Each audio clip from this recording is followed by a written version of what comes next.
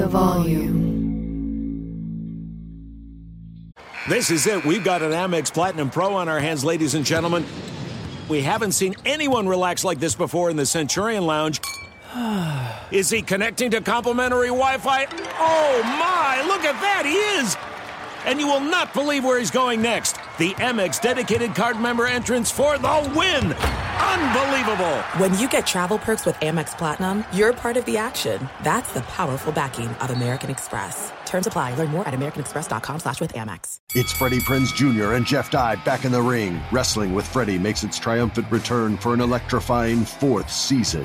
Hey, Jeff, are you ready to rumble our way into an all-new season of Wrestling with Freddie? You better believe I have. I've been practicing my body slams, and I'm jacked. All right, don't go injuring yourself now. We'll be highlighting the best stories and matches of the week in wrestling from AEW, WWE, and have one-on-one talks with the best talents in the world of pro wrestling. Listen to Wrestling with Freddie on the iHeartRadio app, Apple Podcasts, or wherever you get your podcasts. The Elevation with Stephen Furtick podcast was created with you in mind. This is a podcast for those feeling discouraged or needing guidance from God. Together in this podcast, we'll dive deep into Scripture, uncover the powerful truths that will help you rise above your limitations and embrace your full potential. We're here to equip you with the tools you need to conquer life's challenges. Listen to Elevation with Stephen Furtick every Sunday and Friday on the iHeartRadio app, Apple Podcasts, or wherever you get your podcasts. Boxing with Chris Mannix is brought to you by FanDuel. It's never been easier to play fantasy on FanDuel. Whether you love basketball, golf, soccer, or any other fantasy sport, there is a contest for every fan. FanDuel, more ways to win. This is Boxing with Chris Mannix. Oh, somebody punch him in the face. Anthony Joshua is a composed and ferocious finisher. Watch this. Andy Ruiz is the heavyweight champion. Hosted by SI's Chris Mannix. That was my moment. Now with interviews, analysis, and everything going on in the world of boxing. When you have talent, you are given another chance. Here's Chris Mannix. All right, welcome back. It's another episode of Boxing with Chris Mannix, part of the Volume Sports Podcast Network. We are loaded up on the show today. We begin with Keith Idec, senior writer over at BoxingScene.com. An incredible amount of news in boxing over the last week or so. You've got Tyson Fury, Deontay Wilder being canceled and then rescheduled. A massive fight between Jermell Charlo and Brian Castano on Saturday on Showtime. And Canelo Alvarez, who's he going to fight? We're coming down to the wire with Canelo. A little bit later on, Jermell Charlo himself, he is going to join the show and talk to us about this big fight with Brian Castano. Charlo has a chance to become the first junior middleweight to be undisputed champion in the 4-belt era. I get into it with him about that and so many other things as well. Finally, Tyron Woodley, the ex-UFC welterweight champion, he is going to get into boxing in August when he takes on Jake Paul. I've got some skepticism about MMA guys coming over to boxing. I talked to Woodley about that and much more. As always, best way to support this podcast, get over to Apple Podcasts, post a comment, leave a rating. It's simple, it's easy, it's free. It's the best way to make sure that we do this podcast week after week. That's it. All right, on to the show. All right, Keith Idec is back, BoxingScene.com. He is in San Antonio for one of the biggest fights of the summer, the best fight on the Showtime summer calendar. That is Jermell Charlo, Brian Castano, 154-pound unification fight. Just a terrific action matchup, meaningful matchup. Keith, I know you got to be pretty excited to be down there for that. I mean, that's got to get your blood going a little bit.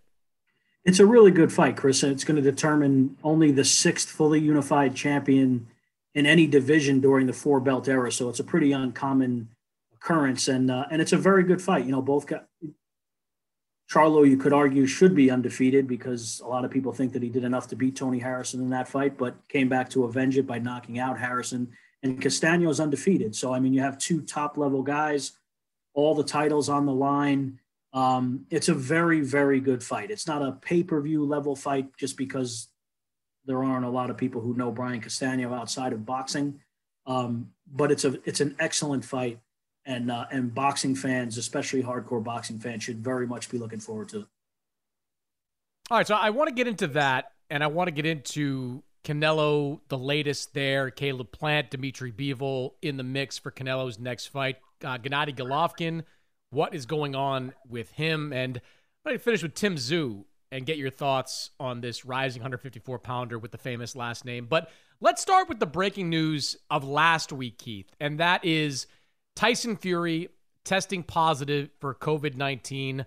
Some version of COVID made its way through Tyson Fury's camp. Multiple people in that camp contracting COVID. The fight that was scheduled for July 24th was scrapped. The new date is October 9th. I guess start there, Keith. I mean, my first reaction was, why the hell wasn't Tyson Fury vaccinated? I mean, the guy has been gallivanting around the country for the better part of the last few months. He's in Florida. He's in Texas. He's in Las Vegas. Like, why, with so much money at stake, was this guy not vaccinated? And it wasn't because he's got some fundamental issue with vaccination. He had one shot. So he clearly is okay with getting vaccinated. This is the second time this summer, when you throw in Teofimo Lopez, that we've got a major fight that is postponed because a fighter contracts COVID that may not have been at risk for contracting COVID if they had been vaccinated. So give me your reaction to everything that's unfolded over the last week with Wilder Fury. You know, it's interesting, Chris, in that the day of the press conference in Los Angeles where they officially announced the Fury-Wilder third fight, Bob Arum said, he told a small group of reporters after the press conference that Wilder was fully vaccinated, according to what Shelley Finkel told him, and that Fury was fully vaccinated. So obviously I did ask Bob about this. I said, hey, Bob, you know, you've been on record as saying that he was fully vaccinated, and clearly he was not. So what happened there? Was there miscommunication? Were you led to believe that he was fully vaccinated? The answer that Bob gave me was that he was under the impression that he got the Johnson & Johnson shot, which of course is a one-shot deal. But he actually got the Moderna shot, the first Moderna shot, and did not get the second shot.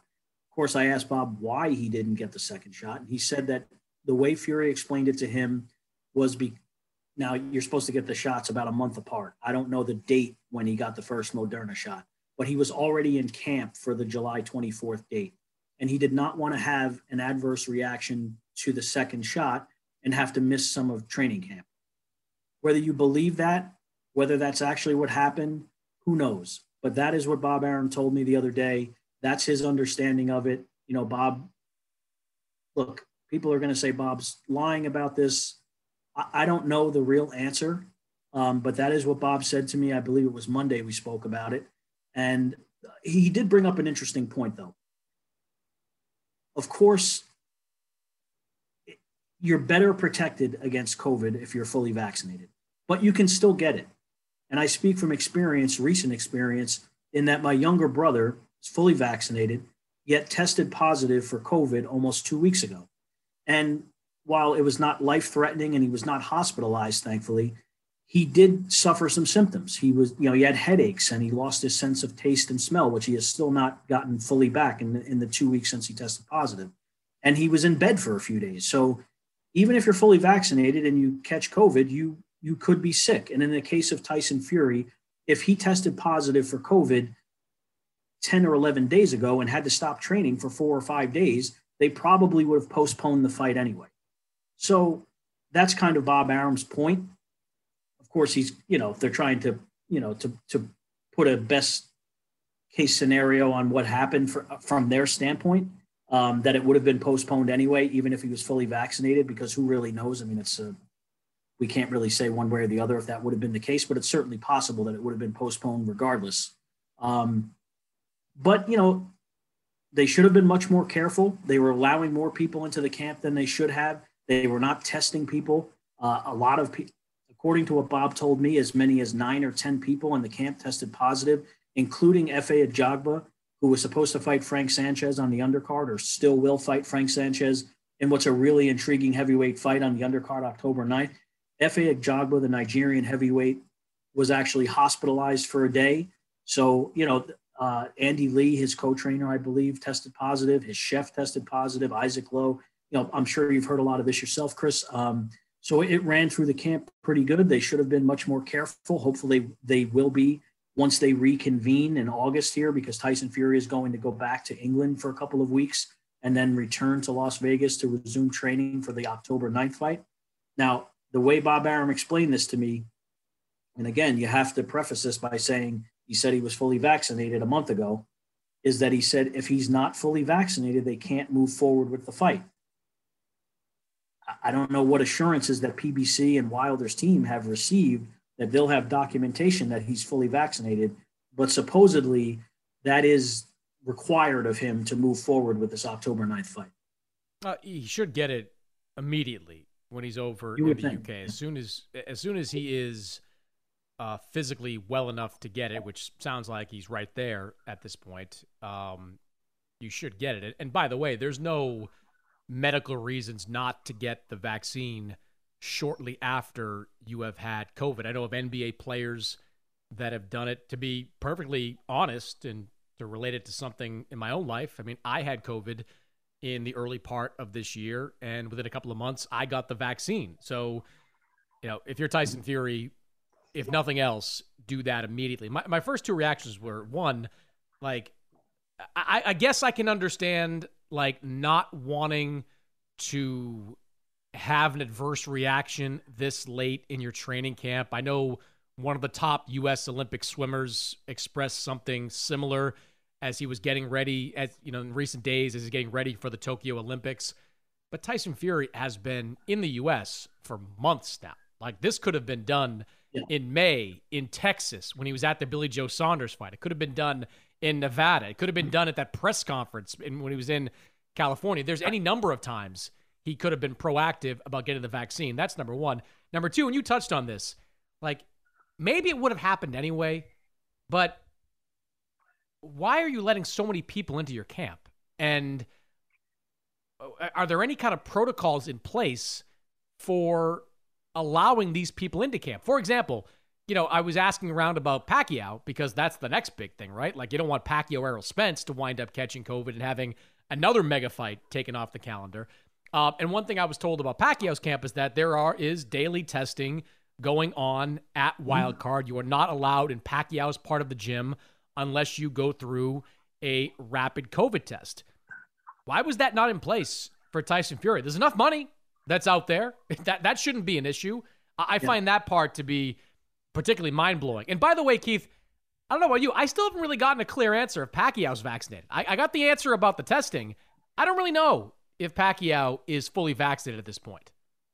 Well, Chris, I was told the same thing about the testing for Pacquiao's camp. They have a testing, like a mini testing center set up downstairs from the wild card where you have to take a rapid test and you obviously must pass before you are allowed upstairs to watch Manny train or to interview him and/or Freddie Roach or whatever, which is a good idea. And then, of course, the people on social media, are making valid points that Manny is out and about among a lot of people many of whom you don't know whether they're vaccinated or not. It's not like if you see someone on the street and they want to give you a hug or want an autograph or whatever, you ask them for their vaccination card or whatever.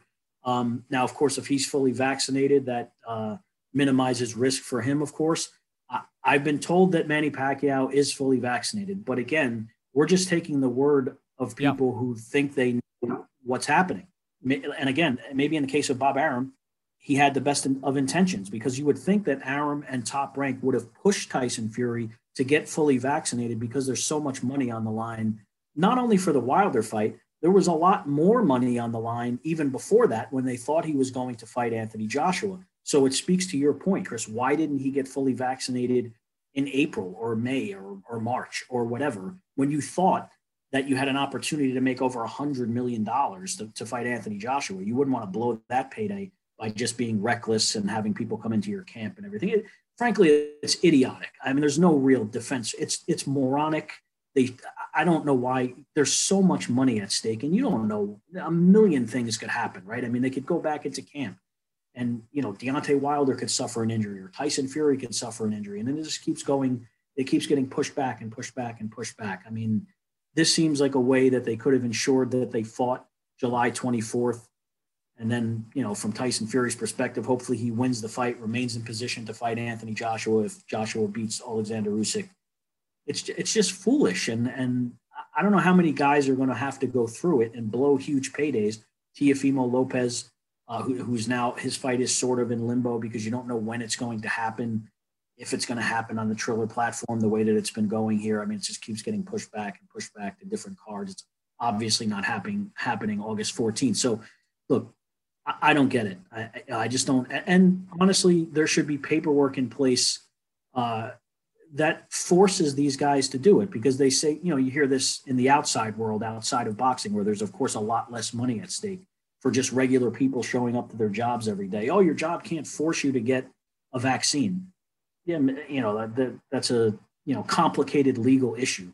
But in the case of putting your own money at risk, in the case of Bob Arum, Al Heyman, before you're going into a pay-per-view event like this, they do have the right to require you to do that because there's so much risk involved for them. So you would think that people would be smarter about this than they've been. But here we are. Yeah, it's crazy. And, for boxers, it's especially bad because with boxers, there's actual lost revenue. Like, if you catch COVID in the NBA, your paychecks still come every couple of weeks or every month.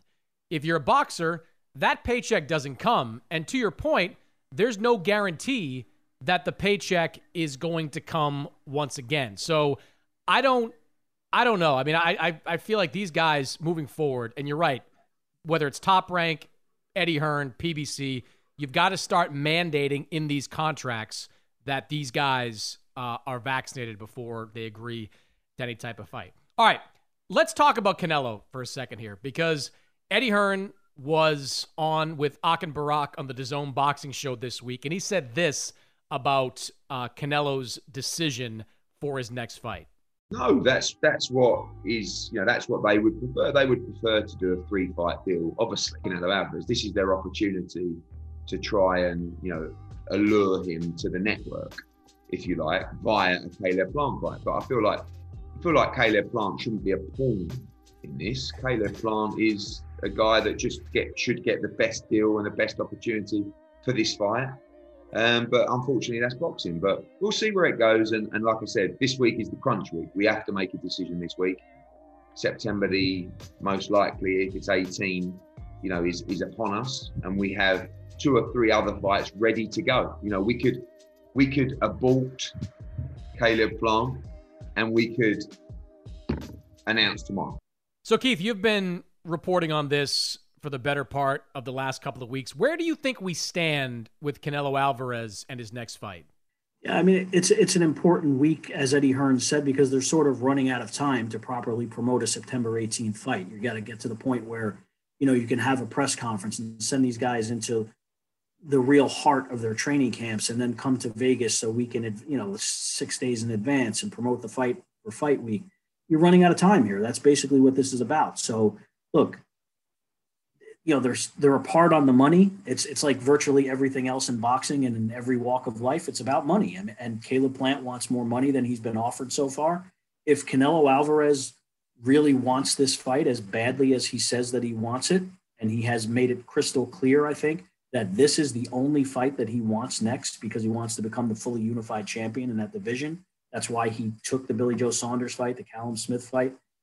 He kind of put himself in a vulnerable negotiating position by being so vocal about wanting this fight and only this fight next, that Caleb Plant has some leverage here because he has the IBF title that he wants.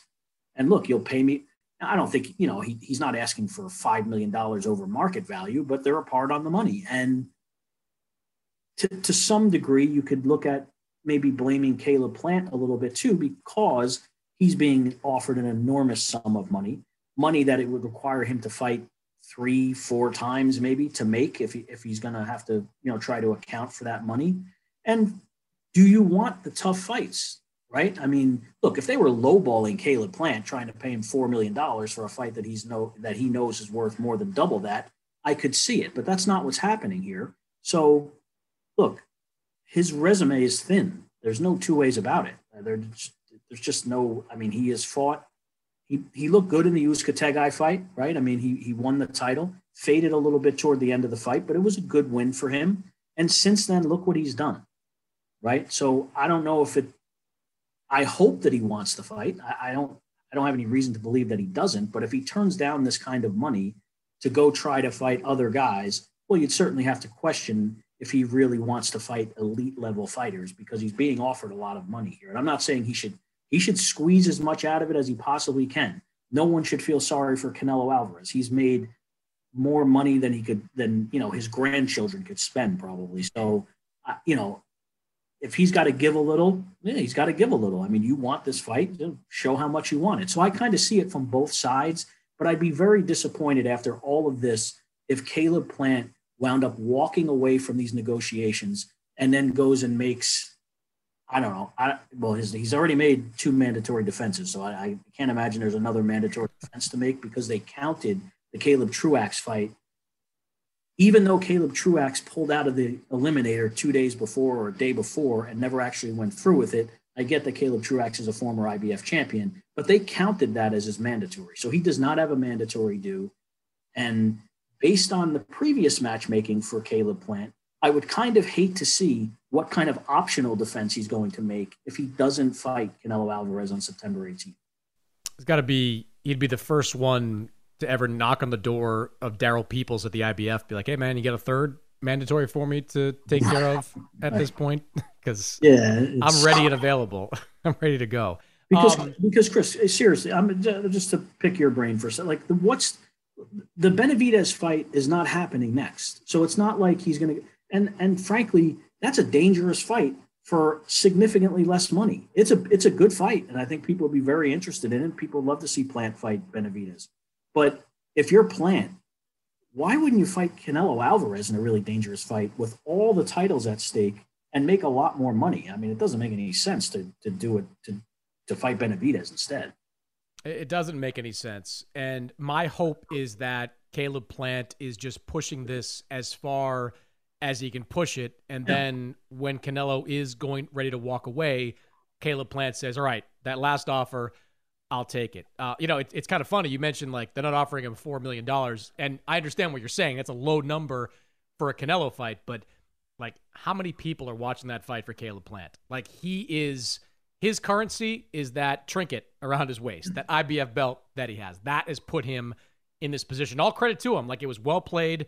You kept that belt. You kind of knew Canelo was gonna gun for it, so you put yourself in a position to keep it. You're off since January, but this is his moment, and I don't think this moment is going to come around again. I don't expect Canelo, if he goes in a different direction in September, to just turn around and be like, all right, let's do this all over again with Caleb Plant in December. I'm just not seeing it there. So my hope is that this is gamesmanship, negotiating, and that the final offer that's on the table for Caleb Plant, be it $7 million, $8 million, it's going to be a huge number. I mean, it's going to be a career high payday by a mile. And you're right, it would take him 3 or 4 fights probably to get to that number on its own, putting aside the legacy that's involved with potentially beating a Canelo Alvarez. My hope is that this is just a part of all that. But let's say, Keith, it does fall apart.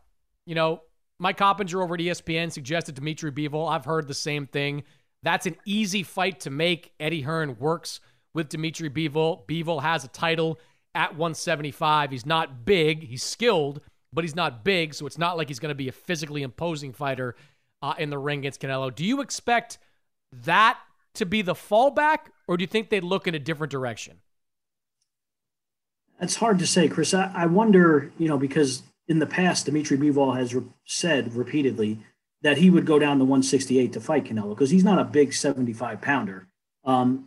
And Canelo has already won a light heavyweight title. So if he's going to come down to 68, I mean, it's no lesser of a fight from an ability standpoint than Caleb Plant, right? I mean, I would, of course, favor Canelo Alvarez to win, as I would against pretty much anyone else he would fight. But it's not a lesser, he's not going to become the unified champion if he takes that fight, but I think there would be interest in the fight. And it would be cheaper. It's certainly Dimitri Bivol would take the fight for a lot less money than Caleb Plant. He'd take the $4 million. He'd take the $4 million. He's balking at, because really, what is there for Dimitri Bivol? I mean, they're not making this Beterbiev fight. I mean, Beterbiev does not look like he's going to fight Joe Smith, as we thought that was going to happen next. That's not going to happen. But that's not while boxing fans are interested in it, it's not like an enormous event or anything. So I don't know. Oh, of course, Dimitri Bivol would. I guess that's the answer, right? Bivol, of course, would want to fight Canelo next if the Plant fight falls through, and it's a good fight. I mean, there's nothing wrong with it, but there's other guys that I would rather see Canelo fight, and I'm sure you would also. Well, I mean, the one guy is Gennady Golovkin. Like that to me is still a marketable fight. Lance Pugmire, he reported the last couple of days that DAZN executives had reached out to Golovkin, asking if he's willing to fight Canelo in September, and Golovkin, of course, like, yes, I will. Of course I will. I'm ready to go.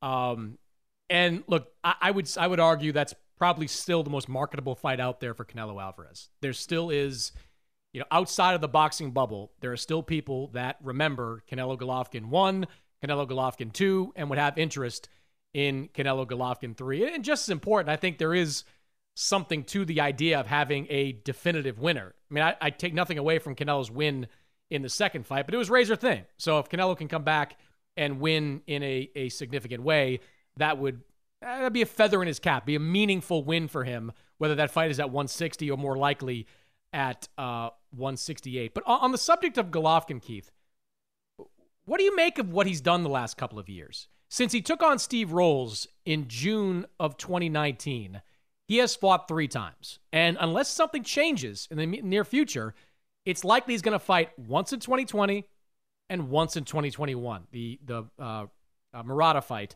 which is tentatively penciled in for the end of the year in Japan. This was a guy, Keith, and you and I were both ringside at many of these fights, was begging for guys to fight him, pleading for the top names to get into the ring with him. Now, he's got an opportunity to face some of those top names, whether it's Demetrius Andrade, Jermall Charlo, David Benavidez. All these guys at 160 and 168, they want to fight Gennady Golovkin. And right now, he's out there putting out tweets saying, I'm only going to fight on my terms, effectively. What do you make of all that?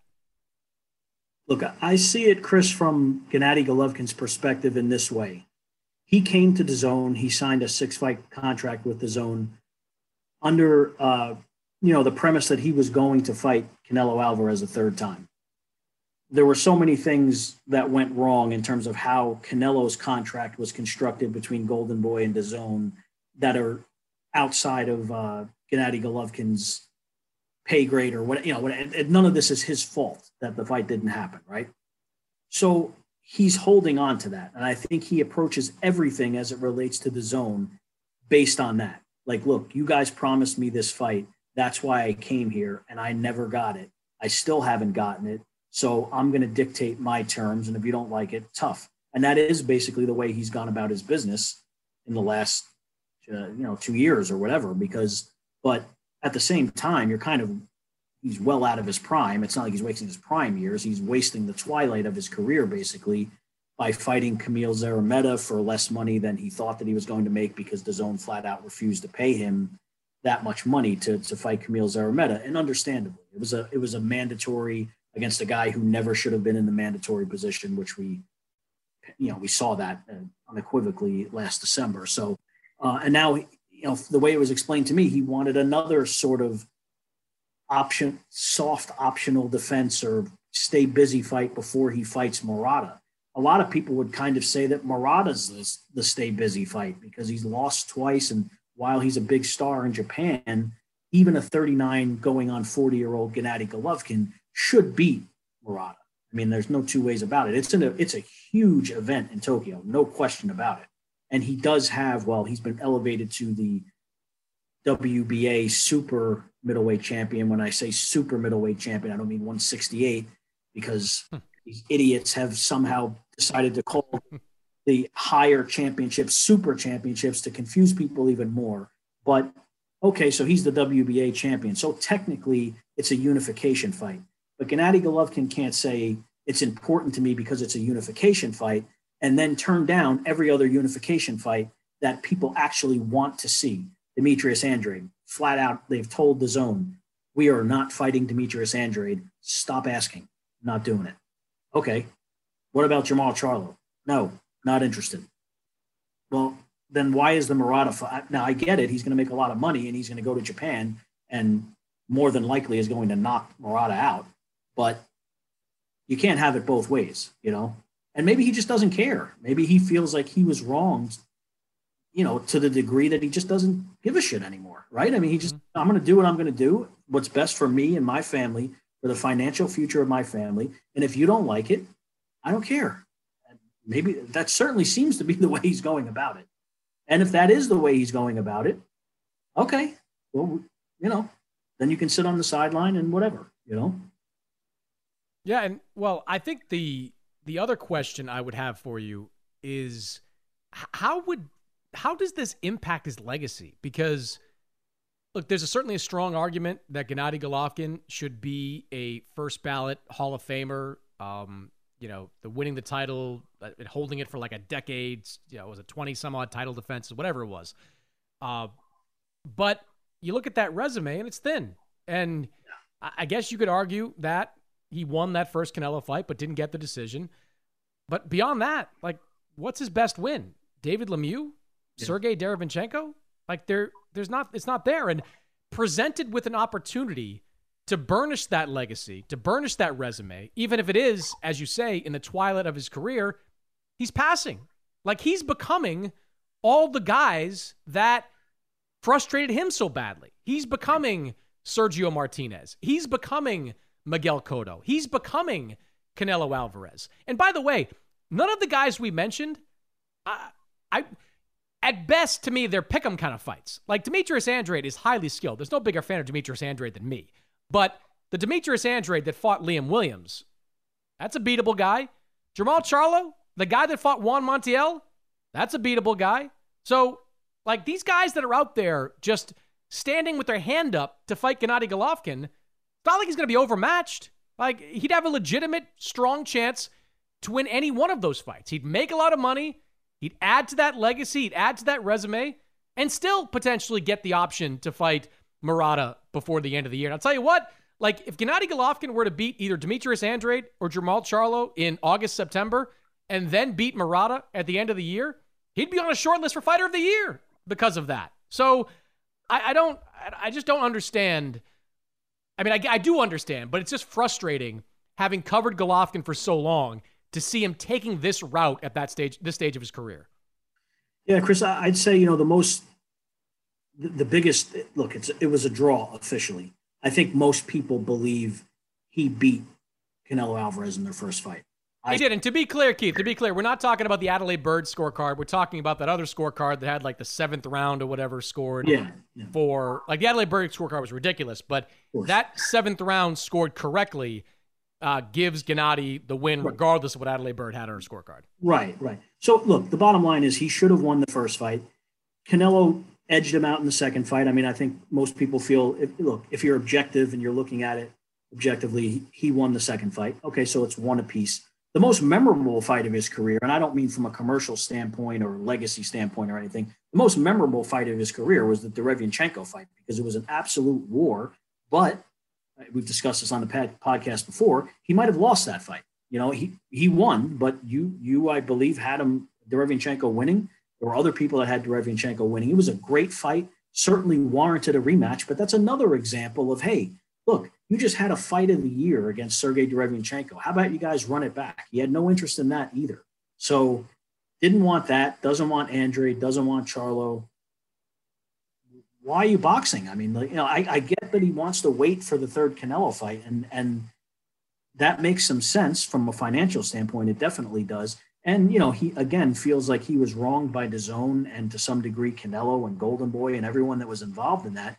But you can't just harp on that for the rest of your career if you're going to continue fighting until you're 41, 42, 43 years old. So I don't know what he's doing exactly. He's not, you know, he's not certainly not helping or he's not enhancing his legacy by approaching it this way. But again, just might not care.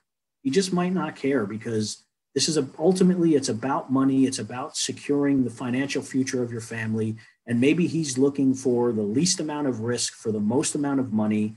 And if that's a problem for people, then either don't watch or criticize me or whatever, and he just might not care about it. Doesn't seem like he does. And that tweet he put out is kind of evidence of that, where he says he's going to fight for me and fight for my fans, which implies he's not fighting for the critics that are out there saying, get back in the ring, fight one of these top guys. So see how it plays out. But that's, again, I think there's a very real possibility we only see Gennady Golovkin once in 2021, which would be pretty disappointing. All right, let's talk about where you are. Down in Texas, Jermell Charlo, Brian Castano. Just like you, Keith, I love this fight. I think it's going to be all action, largely because Castano doesn't really know anything else. I mean, I called this fight against Patrick Teixeira. You know, Teixeira is not Charlo, but he took the fight to Teixeira from start to finish and beat him badly. Just beat him up physically, beat him up on the scorecards. Castano is a very good fighter. I thought he got a raw deal in that Erislandy Lara fight a couple of years ago. Jermell Charlo, I don't want to say he's been dismissive of Castano, but all the things he said is like, I've seen this before. I've seen this before. And I talked to him earlier in the week, and he's coming up later in the show, and I asked him, like, where have you seen this before? Because I look at it up and down his resume, and I don't see a Castano-like fighter that's on it. Maybe it would have been Erickson Lubin, but that fight only lasted one round. So I don't know where he has seen the kind of pressure that Brian Castano brings, which is not unique pressure, but you only see it in a finite number of fighters. So what do you make of this fight, and what do you make of the level of confidence that Jermell Charlo has going into it? I don't think that Jermell Charlo is overlooking Brian Castano because I don't think you get to the level Charlo is at. And unlike his brother, who has understandably drawn some criticism for his level of opposition other than Derevianchenko in the middleweight division, Jermell Charlo has embraced every challenge that you possibly could in this division. Now, some of the fighters that people wanted to see him fight got knocked off. Jarrett Hurd, then Julian Williams. Some people wanted to see those fights, but those guys lost their titles. So then he fought Jason Rosario, and he exposed Rosario to some extent in that fight and knocked him out. So he's taken all of the fights at the top level in the 154-pound division. Now, it's not the best division in boxing. It's not the welterweight division. It's not the lightweight division. So, look, there's some criticism, some warranted criticism there for the level of top fighters in the 154-pound division. But he is the elite fighter in that division until proven otherwise now. And he wanted this fight against Brian Castano. I agree with you, Chris, in that there's probably not a fighter stylistically that he has fought that mirrors Castano, because it's pretty unique the way he just kind of bowls forward and comes. But I'll tell you what, if he puts his head down and comes forward against Jermell Charlo like that, he's going to get knocked out. And I think Brian Castano is more than smart enough, and his people are more than smart enough to know that he has to somehow penetrate that. His manager used the word minefield when I spoke to him earlier at the press conference. He said, look, that little bit of space where he goes from the medium distance to right in Charlo's chest, he's got to be careful about how he navigates that space to get there, because you can't come in with your head down and expect to come out of that, not flat on your back and knocked unconscious, because Charlo, despite his knockout ratio not being maybe what you would expect of a huge puncher, is a huge puncher, because he has people cold. And some guys who, look, maybe Erickson Lubin wasn't ready, as it turns out, for that fight at that point of his career. He was 22 years old when he was the mandatory challenger, but he knocked him out with one punch.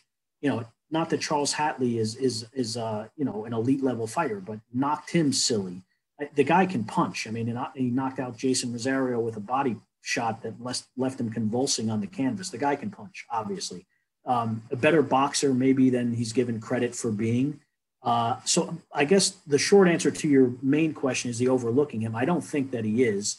But Brian Castano is pretty good. I mean, he's, Charlo did say to me earlier, I was, walking with him after the press conference was over today, and he did say to me that he feels he has fought better fighters than Castano. And when I asked him to identify who is better, he just said, he kind of said something like, I'm paraphrasing here, but he said something like, you've seen my fights or whatever. So I guess maybe he considers Rosario better than Castano. Castano hasn't lost, and he's fought. Having covered that fight ringside, from what I remember, I thought Castano deserved to beat Erislandy Lara back at Barclays Center a couple of years ago.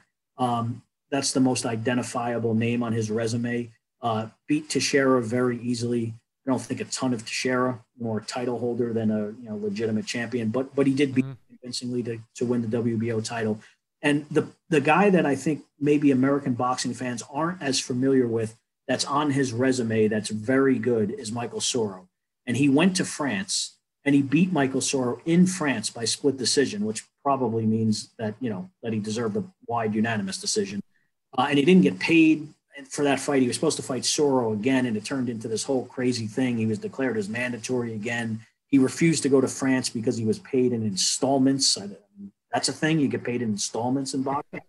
It took almost a year for him to get paid for that first fight, so he didn't want to fight Soro again and wound up getting stripped of the WBO title.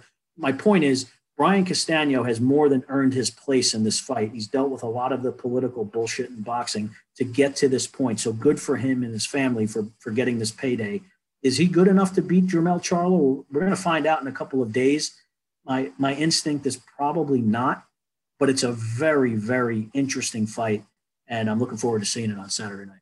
Yeah, underestimate Jermell Charlo's power at your own risk. He's one of those rare fighters that his power seems to be growing as his competition has increased. I mean, whatever you think of, like you said, Erickson Lubin at that time, 1-punch knockout, first round.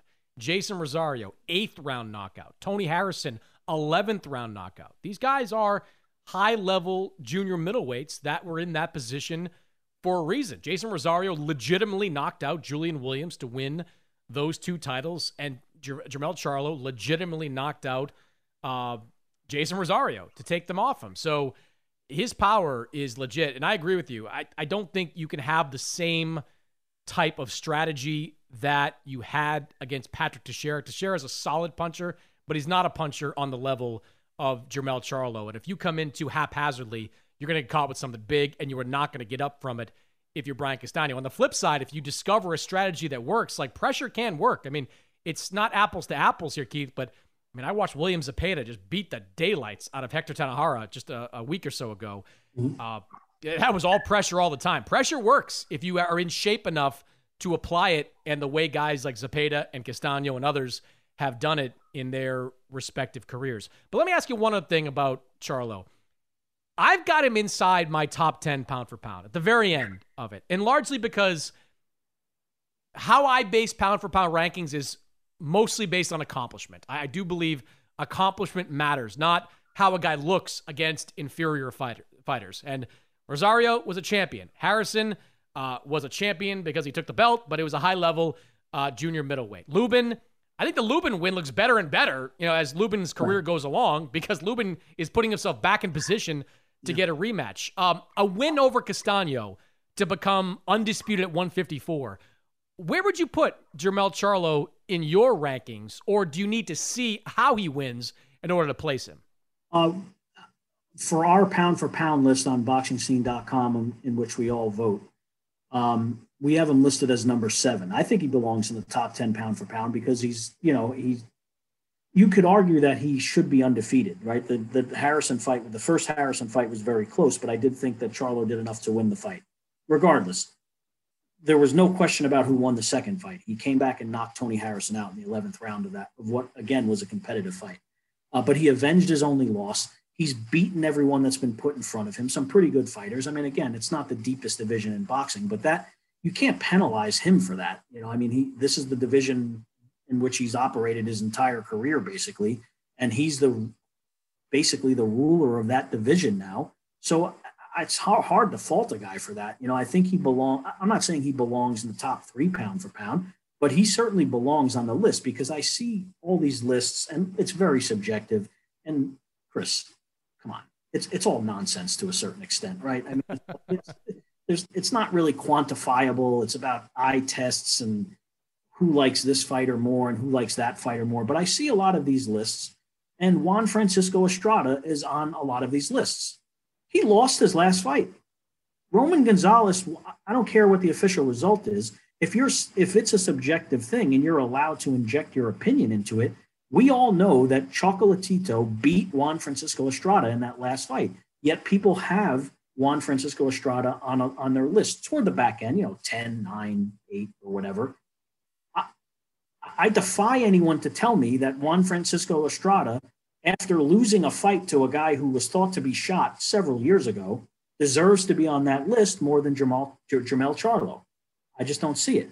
So I don't know what argument you could make to state that, but how isn't Chocolatito on the list? He won the fight. Yeah. So yeah. And look, again, it's all kind of hocus pocus. I mean, there are people just kind of, turns out there are people who sit there and tell you Terrence Crawford shouldn't even be on it because he hasn't fought any. Come on, stop it. I mean, if you hate Terrence Crawford because he has an abrasive personality or whatever, don't sit here and tell me he's not one of the top 10 fighters in the world. That's ridiculous, So, but I think Charlo belongs on the list. I think he's earned that. Castaño's not on anyone's list, so I don't know that. But that would be another very good fighter that he's beaten. If we wake up here Sunday morning and look back at a very good win for him on Saturday night, I think it'd be hard to keep him off any legitimate list. You would have to, because you can't keep the undisputed champion at a legitimate weight class off your pound for pound list. Just can't happen. I agree.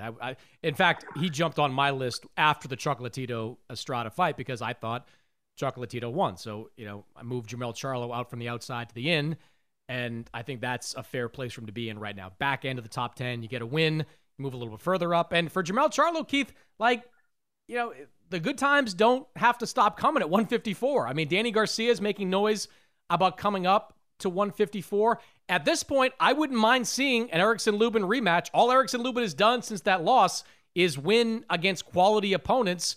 The one fight I don't think we're going to see, and I asked Jermell Charlo about this and kind of affirmed my thinking, Errol Spence. They both have the same trainer, but man, that would be a fun fight, Keith. Like that, I know it's probably more fiction now at this point because Derek James is in the middle of it. But, if Errol Spence can claim like 3 pieces of the welterweight title, moves up, faces the undisputed guy at 154, that's a mega pay-per-view fight. But yeah, unfortunately, it's off the table, as you mentioned, Chris, because Derek James trains both guys. But I certainly get the sense in talking to Jermell Charlo today that he is going to stay at 154 pounds. Why wouldn't he? If he wins the fight. Well, I could see him wanting to go up to 160 for the challenges that might be there at 160 and maybe some bigger money fights. But then he's putting himself in a position where people are pitting him against his brother even more than they do now. But what fights? Like his brother has tried that. Is like unless Jermell's going to cross the street or take on an Andrade or somebody like that. I don't know. I mean, it seems like he runs into the same problems as Jermall. Yeah, yes, I think you're right. But I think maybe the way he's gone about his career as opposed to his brother, maybe he would be more forceful about trying to get some of those fights and maybe more willing to go to the quote unquote other side of the street or whatever to make some of those fights happen. But anyway, he does not seem interested in that. He seems like he wants to stay at 154 pounds. I did specifically ask him about fighting Erickson Lubin again, because if I'm him, why am I fighting this guy again? I knocked him out in the first round with one punch. Why am I being forced to fight him again? That's the way now maybe he's not saying that, what I just said, but maybe in his mind, he's like, yeah, you're going to pay me a couple million, whatever it winds up being, $3 million to fight a guy knocked out with one punch. Yeah, sure. Let's do it again. Maybe but it's not going to be received well, despite that Lubin has won. Look, the Rosario win was excellent. He's beaten Nathaniel Gallimore. He's beaten some real Terrell Gausha. I mean, he's got some real wins since that fight. But I think more than anything, I think people still think that Erickson Lubin, as tough of a kid as he is, as good of a boxer as he is, as powerful as he is, does not have a good chin. And if he gets in there with Jermell Charlo again, I'm not saying he's going to get knocked out with one punch in the first round, but you would have to favor Charlo to knock him out again. So I don't know what the public's response is going to be if he's forced into that. And Lubin is now the mandatory challenger for the WBC title again. And I don't, if you're a network, are you paying a lot of money to, like, what is the justification for a rematch? Like, there's no controversy. The fight obviously was not competitive, so I don't know how you would sell that fight exactly. But look, like you said, Danny Garcia is a potential opponent. There's some other fighters, up and coming fighters. Tim Tszyu, as I know you want to discuss him. Let's get, that's a perfect opportunity to get into Tim Tszyu, because I am starting to really like Tim Tszyu. I understand he's not fighting elite competition, but this guy's not just a name. This guy's not Julio Cesar Chavez Jr. capitalizing on the name of his father, in this case, the great Kostya Tszyu. Tim Tszyu is skilled. Tim Tszyu has power. And I'm wondering, who is going to be the first big name that takes on Tim Tszyu, either in the U.S. or tries to go for a big paycheck over in Australia. I mean, we saw Manny Pacquiao go over there years ago and take on Jeff Horn. Didn't work out for Manny Pacquiao in part. And the judges may have said something to do with that. But, I mean, there's real money to be made if you go over there and fight in Australia, at least under non-kind of COVID circumstances. What do you think? What do you think of Tim Tszyu? And what do you think the first big fight he's going to be able to talk himself into? I mean, it's hard to know what to make of him entirely, Chris, because he has a couple of good domestic wins on his record. Obviously, he beat Jeff Horn very easily. He beat Dennis Hogan. Those are good wins against domestic level fighters, but he hasn't beat. He beat them up too. Like he beat both those guys. Yeah, up. Thoroughly beat up both guys who were, both. Well, certainly in the case of Jeff Horn, very popular fighters in Australia. But he hasn't beaten anyone at the world level. But like you said, he's not a Chavez where he's just living off his father's name. The kid can fight a little bit. We'll see how well he actually can fight moving forward. But I do remember, and it caused a little bit of a controversy. They said they were going to, Tzew's people said they were going to send a $10 million offer to Jermell Charlo. And Jermell Charlo, I remember, was very adamant about the fact that they had not sent that. I think they said they were going to or something. And I didn't write the story, but we had a story on our website that kind of said something like Charlo was dismissive of the $10 million offer, which is, Hey, Keith, a lot of stuff in the Charlo's email spam folder a lot of stuff gets caught there. I mean, Jermall of the 7 million, maybe the 10, maybe it's in the same folder. I don't know. Look, I'm not going down that rabbit hole, but but I'll say this, he said his point was I did not receive a $10 million offer from the Tszyu people. If he did, just let's say he beats Brian Castano on Saturday and he wants to remain in the 154-pound division, it'd be pretty hard to turn down. I understand he feels like take it. Right. But here's the thing. If you go to Australia and you're Jermell Charlo, of $10 million is an enormous amount of money. And, you can take care of your family and he's made good money, but you can take care of your family for a very long time with a $10 million. I get it. But you're taking a risk going down there in that. Look what happened in the Manny Pacquiao-Jeff Horn fight. No one thinks Jeff Horn won that fight, right? No. He did. Now, Pacquiao allowed Jeff Horn to get away with a lot of things, and, it didn't go about it in the smartest way, but he won the fight. He should have won the fight, and the official result is he lost, and they didn't fight for a year and whatever. So if you're Charlo and you have all 4 titles, you're going to have to go to Australia to make that $10 million, or just let's say it's $9 million. It's a lot of money, right? But do you do that knowing that you have kind of feel like you have to knock this kid out to win the fight? I don't know.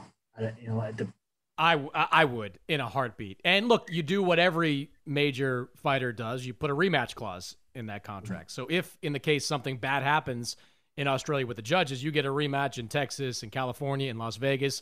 And quite frankly, it's probably even bigger and even more money for you. I know everybody wants to maintain that glossy record as long as possible, but I mean, you think Anthony Joshua is really all that upset that he lost Andy Ruiz after what he made in the second fight? Not that it's the same level of fights, but sometimes things go wrong. It turns into big paydays for you. Like I look at Tim Tszyu, but I look at Tim Tszyu, Keith, as being again, if that $10 million offer is real, and I think we both would agree.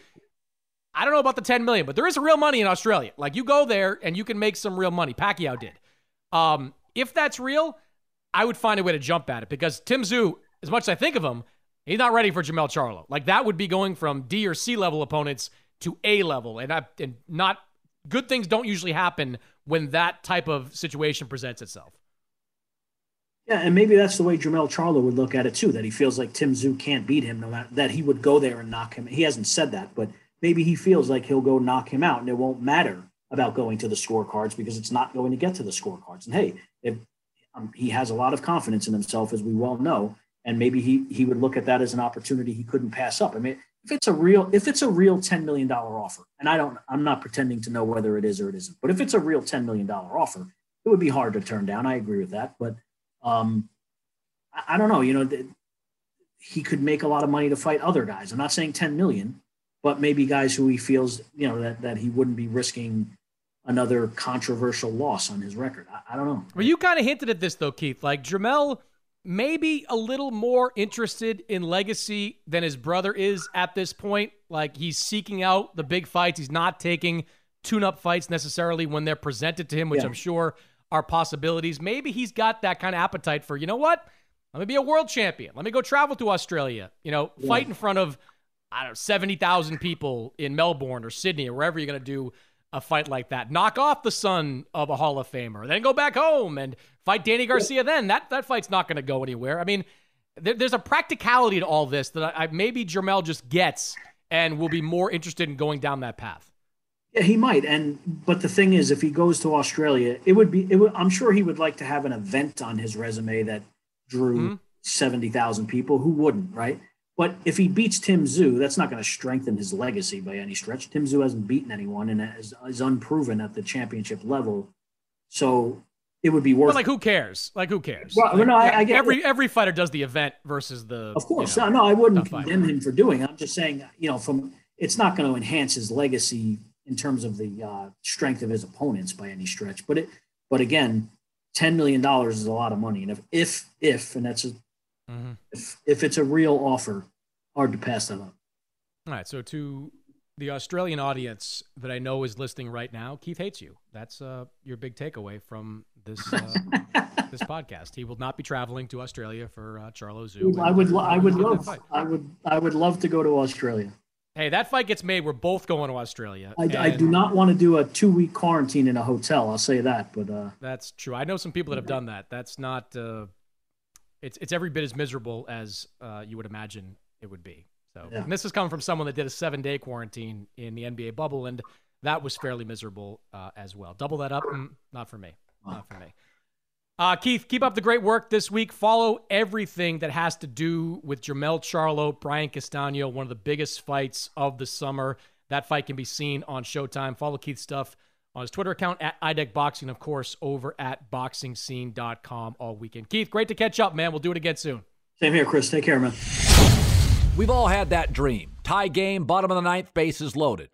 Well, on FanDuel Sportsbook, you get more than one shot to swing for the fences because FanDuel is letting you place your first bet risk-free. That's right. New users get up to $1,000 back in site credit if your first bet doesn't win. And it only gets better from there. Check out FanDuel's new promo live every Tuesday, $5 Dinger Tuesdays. Place a $25 wager or more on any player to hit a home run on Tuesday and get a $5 bonus in-site credit for every home run hit in the game. Max $25. Make your MLB picks per the FanDuel Sportsbook app. Same game parlays preferred. Any local player you would place a 25-plus home run wager on this Tuesday to opt in to the promotion? My pick, Shohei Ohtani. There's a reason FanDuel Sportsbook is America's #1 sportsbook. The app is simple to use, great odds, all different betting markets, unique fun, bet types like same-game parlay, which is great. Their same-game parlay is fantastic. Always on promotions to let you get more action out of every game. And when you win, FanDuel pays your winnings in as little as 24 hours. They do. Just download the FanDuel Sportsbook app, sign up, promo code BOXING to get in on the action. FanDuel Sportsbook, promo code BOXING. 21 plus and present in Indiana or Jersey. First online real money wager, only for risk-free bet. Refund and bonus issued as non-withdrawable site credit that expires in 7 days. Max bonus, $25 a game.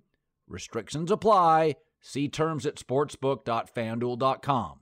Gaming problem? Call 1-800-9-WITH-IT in Indiana or 1-800-GAMBLER in Jersey. This is it. We've got an Amex Platinum Pro on our hands, ladies and gentlemen. We haven't seen anyone relax like this before in the Centurion Lounge. Is he connecting to complimentary Wi-Fi? Oh, my. Look at that. He is. And you will not believe where he's going next. The Amex dedicated card member entrance for the win. Unbelievable. When you get travel perks with Amex Platinum, you're part of the action. That's the powerful backing of American Express. Terms apply. Learn more at americanexpress.com/withAmex. eBay Motors is here for the ride. Now, I'm supposed to talk here about what I remember and what I loved about my first car. And that's easy for me to do because I still have my first car. And as long as it keeps running, and so far so good, I intend to have that car probably until the day I die. That's how much I love that car. It is like a child to me. Now, it does require some upkeep, and that's why I'm grateful for a place like eBay Motors. With over 122 million parts, you can make sure your number one ride or die stays running smoothly. Brake kits, LED lights, roof racks, bumpers, whatever your baby needs, eBay Motors has it. And with eBay Guaranteed Fit, it's guaranteed to fit your ride the first time, every time, or your money back. Plus, at these prices, you're burning rubber, not cash. Keep your ride or die alive at ebaymotors.com. Eligible items only. Exclusions apply.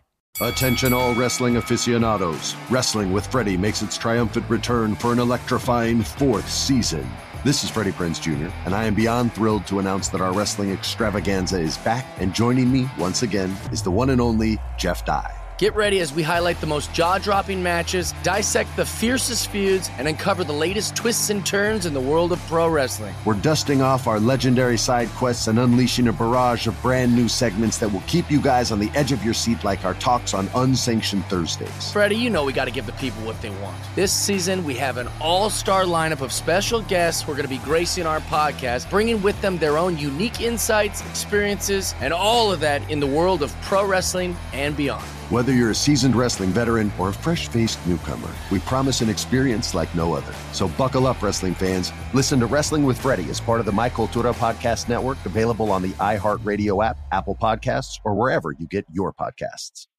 All right, Jermell Charlo is here, unified 154-pound champion. On Saturday, he tries to become the first undisputed junior middleweight champion in the 4-belt era. When he takes on Brian Castano, that's a fight you can only see over at Showtime.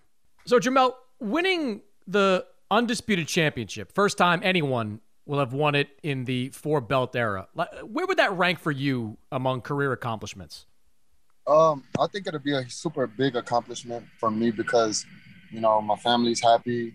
I've accomplished a goal that, you know, I watched the movie Undisputed growing up when they was fighting in prison. So it's just like so much of that is a big thing to me. And, you know, it's a super big accomplishment, something that I would always want.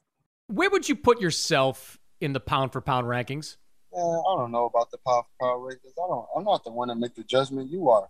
You know, I got to ask you what you would put me, or what do you have me now? You know what I'm saying? It's like, honestly, I have you in the top 10 because I'm a believer that accomplishments matter when it comes to the pound-for-pound rankings. It's not just the eye test. You actually have to do it against top-level opponents. And one thing about you, especially the last few years, it's just one top-level opponent after the other that you're beating. So I would have you in the top 10.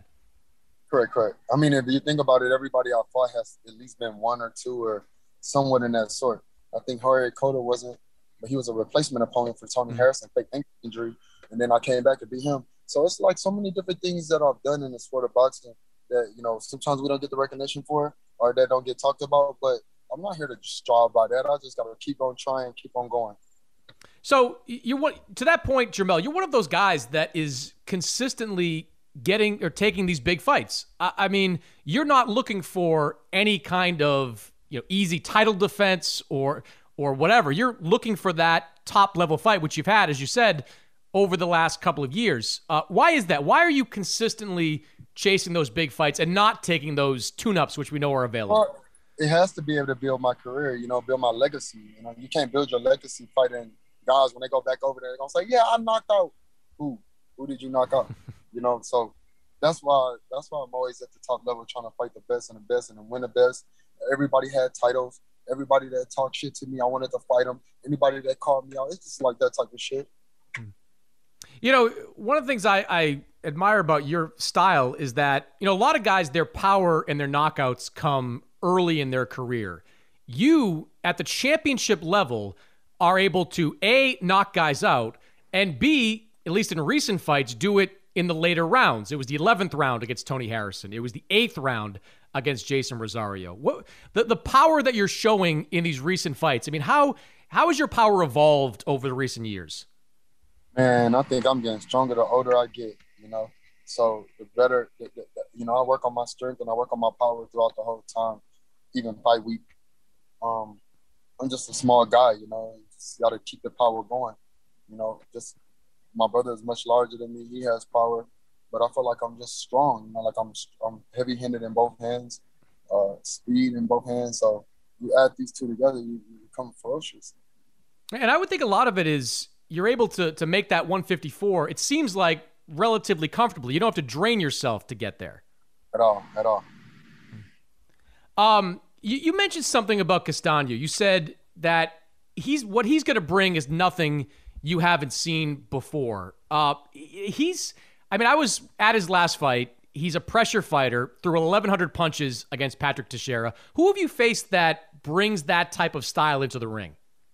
Well, I mean, that's cool. That's good. I'm glad he threw that many punches. I mean, Teixeira must have no power, Like, he couldn't get that guy off of him. At least you got to sit down on your punches. And I think that's the thing about me is we can trade. I done took some punches, and if he threw 1,100 punches, why the fuck he didn't knock him out? Like, you know what I mean? Is that kind of do you see this fight going where he's going to walk into something of yours? It could possibly happen that way. It possibly can happen that way. I don't know how this fight gonna go. I can't predict the future. See it this Saturday. Mm. If you win this title, you'll have accomplished about everything you can accomplish at 154 pounds. I mean, how do you see your future after this fight? I would have to sit back with my team and my family and see what I really want to do and how much I really want to do this. And because when you get to the top, you can't do nothing but go down. They only make you fall, hit your head, hit rock bottom or something. I'm not interested in that no more in my life. I'm 31 years old. I can't keep trying to prove to the world when the world not even proving shit to me. So I don't know what I'm gonna do in my career. I want to keep boxing because this is my passion. I love boxing, but maybe I could be some top tier promoter. Maybe I could come in. I don't know what I'll do. I don't know yet. Like, I just want to get this fight out the way and be at my best.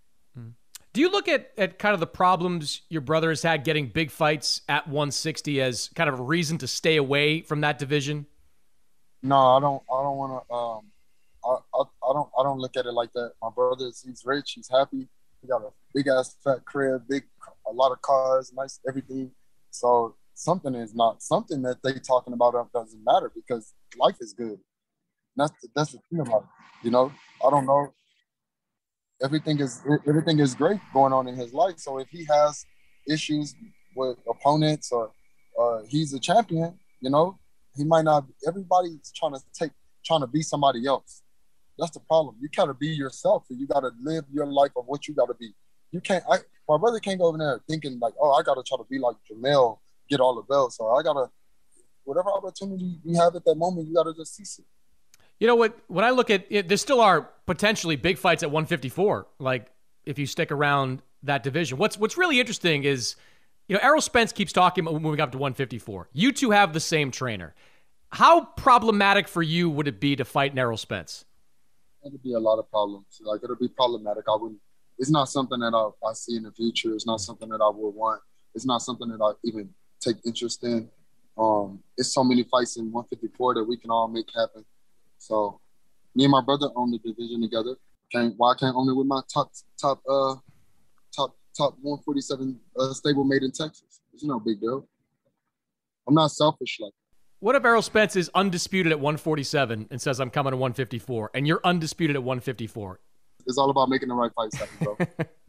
I hear you, man. But I'm sure that'll be a fight people will be talking about for a long time if that ever came to be. Jermell, good luck, man. I think this fight is tremendous on Saturday, and I'm looking forward to seeing you and Castano in action, man. Thanks for joining me. Thank you, man. Appreciate it. This is it. We've got an Amex Platinum Pro on our hands, ladies and gentlemen. We haven't seen anyone relax like this before in the Centurion Lounge. Is he connecting to complimentary Wi-Fi? Oh, my. Look at that. He is. And you will not believe where he's going next. The Amex dedicated card member entrance for the win. Unbelievable. When you get travel perks with Amex Platinum, you're part of the action. That's the powerful backing of American Express. Terms apply. Learn more at americanexpress.com/withAmex. eBay Motors is here for the ride. Now, I'm supposed to talk here about what I remember and what I loved about my first car. And that's easy for me to do because I still have my first car. And as long as it keeps running, and so far so good, I intend to have that car probably until the day I die. That's how much I love that car. It is like a child to me. Now, it does require some upkeep, and that's why I'm grateful for a place like eBay Motors. With over 122 million parts, you can make sure your number one ride or die stays running smoothly. Brake kits, LED lights, roof racks, bumpers, whatever your baby needs, eBay Motors has it. And with eBay Guaranteed Fit, it's guaranteed to fit your ride the first time, every time, or your money back. Plus, at these prices, you're burning rubber, not cash. Keep your ride or die alive at ebaymotors.com. Eligible items only. Exclusions apply. Attention all wrestling aficionados. Wrestling with Freddie makes its triumphant return for an electrifying 4th season. This is Freddie Prinze Jr., and I am beyond thrilled to announce that our wrestling extravaganza is back, and joining me once again is the one and only Jeff Dye. Get ready as we highlight the most jaw-dropping matches, dissect the fiercest feuds, and uncover the latest twists and turns in the world of pro wrestling. We're dusting off our legendary side quests and unleashing a barrage of brand new segments that will keep you guys on the edge of your seat like our talks on Unsanctioned Thursdays. Freddie, you know we got to give the people what they want. This season, we have an all-star lineup of special guests who are going to be gracing our podcast, bringing with them their own unique insights, experiences, and all of that in the world of pro wrestling and beyond. Whether you're a seasoned wrestling veteran or a fresh-faced newcomer, we promise an experience like no other. So buckle up, wrestling fans. Listen to Wrestling with Freddie as part of the My Cultura Podcast Network, available on the iHeartRadio app, Apple Podcasts, or wherever you get your podcasts. All right, Tyron Woodley is a former UFC welterweight champion. On August 29th, he will try his hand at boxing when he faces Jake Paul. That fight will take place in Cleveland, Ohio, and will be televised on pay-per-view. Tyron, you're talking to me just after the press conference for this fight. Any big takeaways for you from this event? No, not really, man. I feel like this is a different, separate from the fight. The fight is one thing, the preparation, the mentality, the confidence going in that. And the press conference is just really exuding what you feel like, whether it's real or fake. So for me, everything I say, I believe. Everything I say, I feel like is true and authentic, and I don't have anything in my body, anything from my coaches or anything different to tell me that this is not going to happen.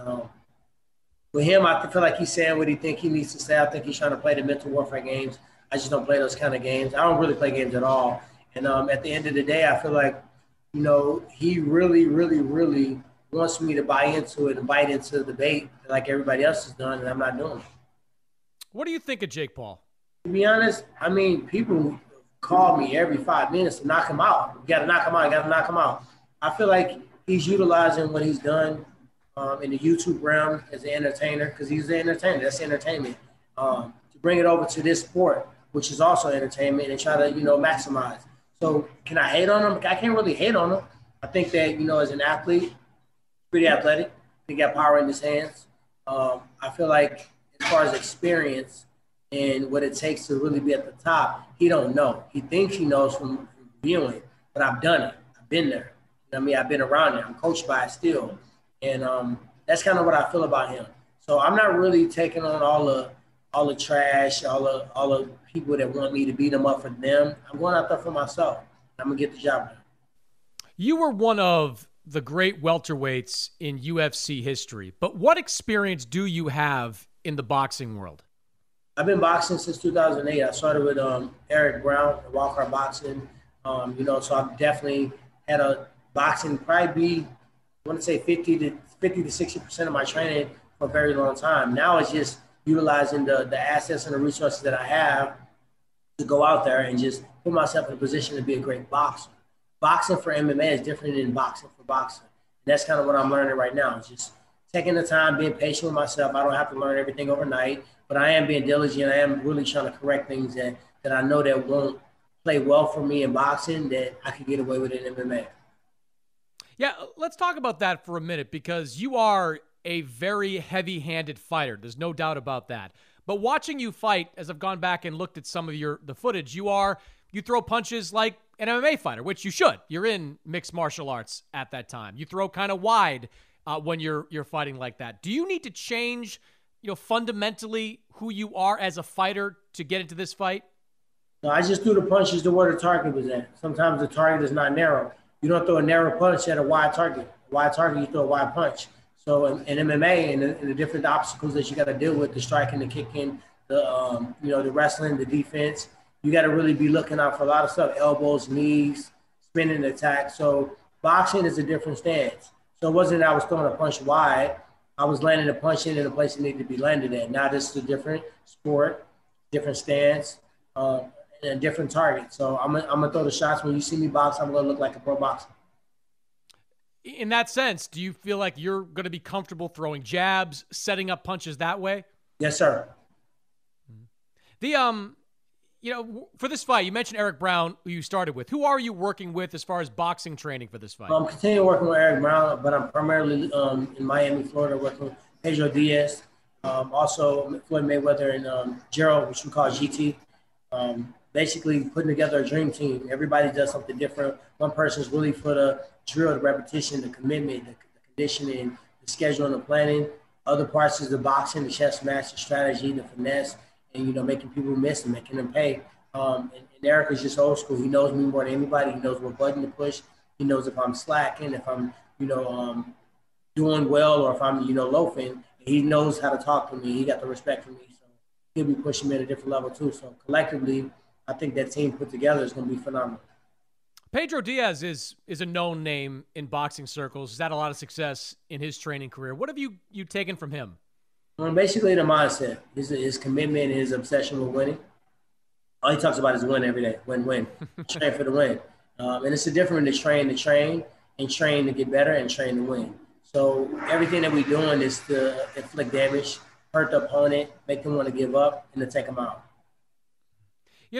You're an excellent fighter, Tyrone. Fundamentally, I believe, though, and I've always believed, that mixed martial artists can't beat boxers in boxing, and boxers can't beat mixed martial artists in the octagon. And there's been evidence of that, of course. Whether it's Conor McGregor and Floyd Mayweather, Jake Paul recently with Ben Askren. In the reverse is true. Obviously, James Toney, I was there in Boston when he fought Randy Couture. That was over quickly. Why is your situation going to be different? Well, you can't ever put Jake Paul in the same conversation as a great fighter like James Toney fighting Randy Couture, the natural. You can't put that in the same instance of Conor McGregor, who's a great MMA fighter fighting against Floyd Mayweather. Jake Paul was a fighter because he fought, not because of his resume, not because of his history, not because of what we know him for. We knew him for different things before he took those fights. Those more were celebrity fights. Back in the day, those would be celebrity charity fights. So for me, it's a dude that want to fight me, and I want to fight him, and we're going to get it on. You hit a lot harder than Ben Askren, no doubt, but Ben went down from that first big shot that Jake landed. Now, I think Jake, while he's not a championship-level boxer by any stretch, I think he can box. What will you do differently, and what can you do differently than a Ben Askren could do? Move my head. Just get it out of the way? And you want an in-depth answer? You want just a real shit? Move your head. That's all he could have did differently in that moment, not to get hit. Mm-hmm. Taking shots that a Jake Paul could throw, how confident are you that you can take those types of punches? Yeah, I've been in many wars. I've been against heavy hitters. I've been against Hall of Fame fighters, so I feel very confident. But more importantly, I'm more thinking about making them miss the punches, making them take my punches. So I'm not sitting in the gym trying to see how many punches I can take. Mm-hmm. But when you go into sparring in boxing, which I'm sure you've done at this point, is it different how taking punches from a boxer than it is taking shots in the MMA octagon? You mean since I've been boxing sparring since 2008? Yeah, I guess boxing, it's not necessarily about the power of the punch. It's like throwing a shot that you don't see coming. The sparring with the world champions I boxing spar with, they're not going to throw any punches any harder or any less because I'm fighting Jake Paul. When I was sparring them, at the time I was sparring them, they were boxing me like they were boxing their next opponent. So for me, I'm not really worried about it. And just the last thing for you, there's been a lot of MMA fighters trying to get into boxing, understandably so. Do you feel like in a way you're representing MMA fighters, representing UFC fighters, not just yourself in a situation like this? I think I always represented MMA fighters because I was always a trailblazer. I was always the first. I was the first one with Champ Camp. I was the first one that really stepped out and did the music thing. I was the one that been in the most films out of everybody, more than Randy, more than Ronda Rousey. Literally, so when you think about it, I've always been the person that went first, podcasting, television shows, commercial producing. So I'm just an artist overall. Our sport is called mixed martial what? Arts. Right. So you can't tell me when I'm going to use what paintbrush or what canvas. So for me, this is nothing new. I've always been the person that broke the ground. I've always been the first to do it. And the first person always takes the most risk. I'm okay with that. Are you as confident going into this fight as you were at championship level fights in UFC? For sure, 100%. As confident, if not more. Well, Tyron, looking forward to seeing this fight. It's already got a lot of buzz. August 29th, Showtime pay-per-view. Good luck, man, and thanks for joining me. Appreciate you, my man. All right, that's it for this week's episode. My thanks to Keith Idec, Jermell Charlo, and Tyron Woodley for joining the show. Don't forget, subscribe, rate, review this podcast anywhere you download podcasts, and we'll see you next week. It's Freddie Prinze Jr. and Jeff Dye back in the ring. Wrestling with Freddie makes its triumphant return for an electrifying 4th season. Hey, Jeff, are you ready to rumble our way into an all-new season of Wrestling with Freddie? You better believe I have. I've been practicing my body slams, and I'm jacked. All right, don't go injuring yourself now. We'll be highlighting the best stories and matches of the week in wrestling from AEW, WWE, and have one-on-one talks with the best talents in the world of pro wrestling. Listen to Wrestling with Freddie on the iHeartRadio app, Apple Podcasts, or wherever you get your podcasts. The Elevation with Stephen Furtick podcast was created with you in mind. This is a podcast for those feeling discouraged or needing guidance from God. Together in this podcast, we'll dive deep into Scripture, uncover the powerful truths that will help you rise above your limitations and embrace your full potential. We're here to equip you with the tools you need to conquer life's challenges. Listen to Elevation with Stephen Furtick every Sunday and Friday on the iHeartRadio app, Apple Podcasts, or wherever you get your podcasts.